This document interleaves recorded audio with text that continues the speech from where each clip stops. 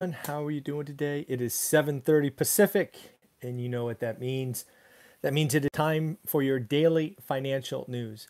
A couple of quick updates from the weekend and this morning. First and foremost, I put out a video yesterday, I think it's 6 o'clock Pacific, talking about everybody is budgeting wrong.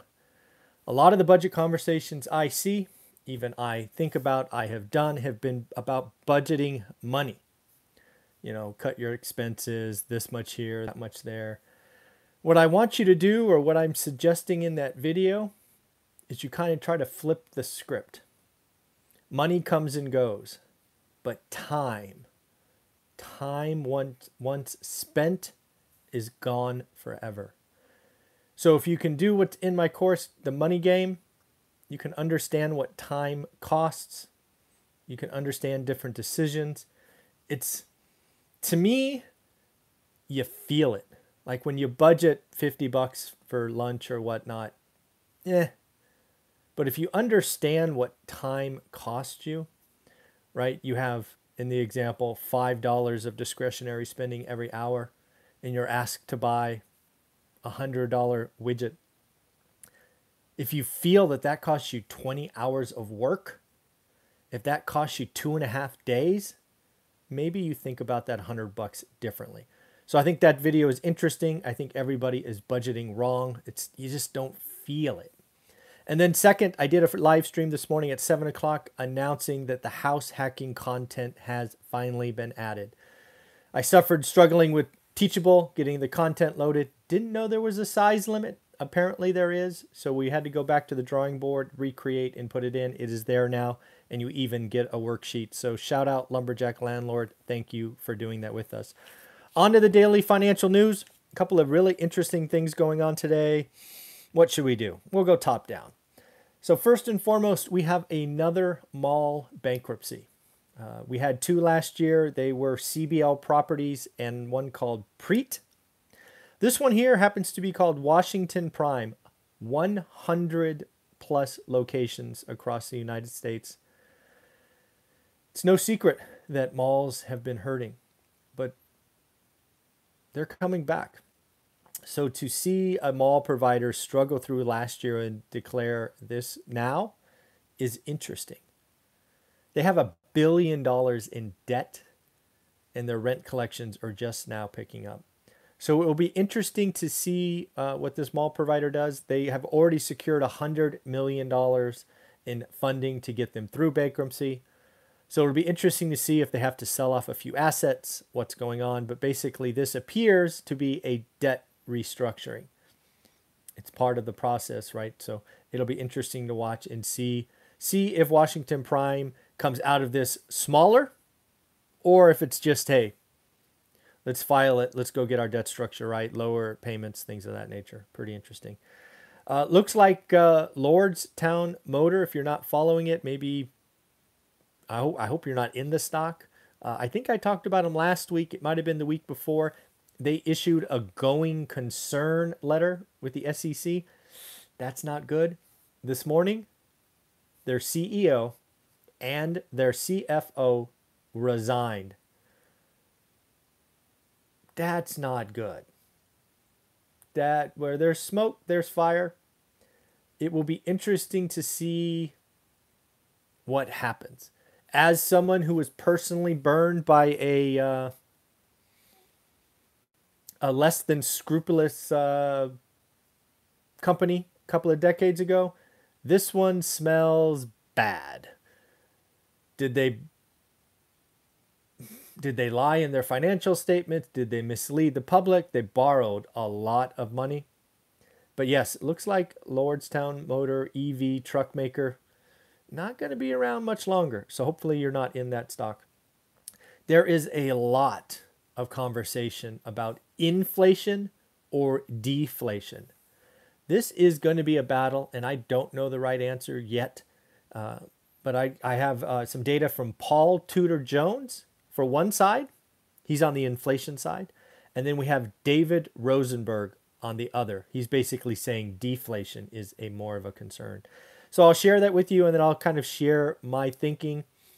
If you've been following me every day, you can probably guess after I share this, but let's see how we did.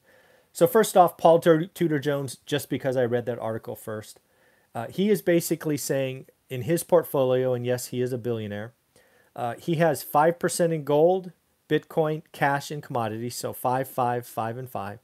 And what he is doing with the other 80% is he's waiting for Wednesday, right? The Fed meets Tuesday, Wednesday, and what Paul Tudor Jones is saying is if the Fed is still nonchalant, giving no respect or acknowledgement about what is going on with CPI, and yes, tomorrow is PPI, that he's like, it is time to go all in on the inflation trade if the Fed keeps ignoring higher prices.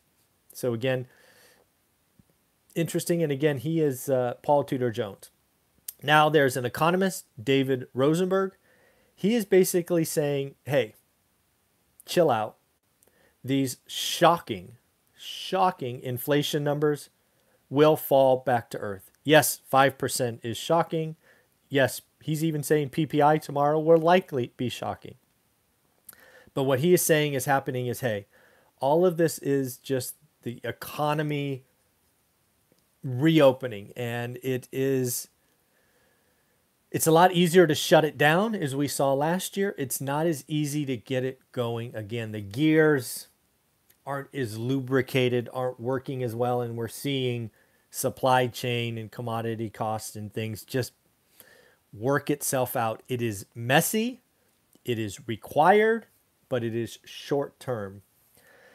So he's also saying what we're experiencing right now in this environment of supply chain shocks and disruption is a consumer base, us, you and me, sitting on $2.6 trillion of excess savings. I don't know where they get these numbers from. I thought the number was 1.3 trillion excess. Now it's 2.6. Who knows? A trillion is a trillion, so that's a lot of money. But he's saying that the consumer is spending into an environment, i.e. demand, into a supply chain that is not working. And we are getting lots of scary headlines that will disappear at the end of the year. So again, David Rosenberg, get this. He is calling for the 10-year to drop close to 1%. 1%. The 10-year as of this morning, I didn't check, but I think it closed Friday at 1.45. It peaked at 1.75. So yeah, a 10-year at 1% or close to 1%, man, that'd be a drop of 30%. That is crazy. So again, what David is really saying is, hey, we can't reopen an economy. We can't reopen supply chains into a high demand environment without some pain, basically. So where do I kind of sit in all of this? I kind of sit in the middle, actually. What I'm starting is I'm reading a lot about inflation, deflation, right? I'm a real estate guy. I need to know what's going on. I'm just trying to figure all this out. I think a lot of the commodity-based inflation will work itself out. We've already seen lumber, for example, roll over. I think a lot of the commodity stuff will work itself out. But by work itself out, we're talking this year, right? It's going to take a while to work some of this out. Where I do think inflation will be sticky, and this is where I think if you follow me, you would probably go, yeah, I bet that's what he's going to say, is wage inflation. I still have a couple of memories from college, those econ classes, and one of the things I learned about was price elasticity. Basically, prices are sticky, and the one is wage inflation. We are seeing wage inflation. We are frankly seeing the power of the employee more than we have ever seen, at least I have ever experienced. So I think wage inflation is real. I think wage inflation will ripple through, frankly, income statements of companies, i.e. Chipotle is the recent example. I think there will be others. But yes, I don't think inflation will be this huge hyperinflation that some channels are screaming about. I also don't think we're heading into a deflationary environment So I think inflation as we get to the end of the year will be north of 2%, but under 4. That's a pretty wide range, but that's kind of where I sit today. I don't see it exceeding 5% by the end of the year. If so, watch out. And I don't see deflation taking hold. I've seen some pretty opinionated, almost crass comments on my channel about deflation, and calling me all kinds of names. But I don't see it. If I saw deflation coming, I would share it with you. I got no skin in the game, but yeah, I just don't see it. Next up, we got the CEO of B of A, Bank of America, Brian Moynihan, telling us some interesting stuff.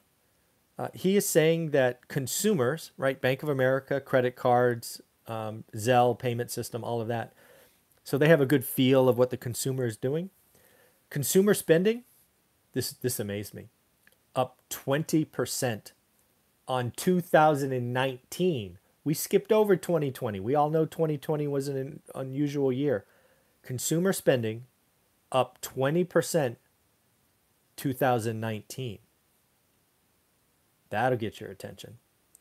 Spending up all categories except travel.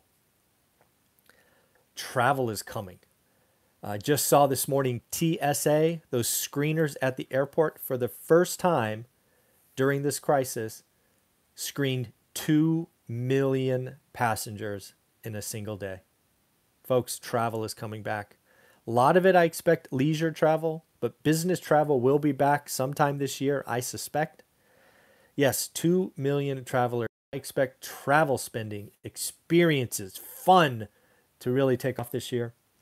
Then finally, we got some new car and car pricing information really heading into inflation and also tying in with demand. This is all tied together with consumer. New car prices are up. The average is now $38,255. That is up 12% year on year. Wholesale used car prices. This was why used car prices were up so much last month. Up 39%, with retail used car prices being up about 20%. Here's the deal. That's all demand, right? But the real problem, and again, I think it fixes itself, is production, right? We've been hearing about, I've been talking about production in chips really slowing down and really shutting lines down. And now manufacturers are building higher end cars and stop building low end cars. Production is actually down 3.4 million cars globally. That's a lot of cars. So again, you have all this demand, these consumers with money wanting to buy. A lot of us didn't buy last year, so we're in need. Higher prices. Again, I think a lot of this works itself out as we get to the end of the year, but we shall see. So again, I want to thank you for watching the channel. If you're a daily viewer, thank you, thank you, thank you. If you're new to the channel, know that these videos come out 7 days a week. Yes, 7 days a week. Yes, Saturday and Sunday also. We also have a lot of folks a part of the One Rental at a Time community that go on Facebook or Instagram. I want to thank each and every one of you.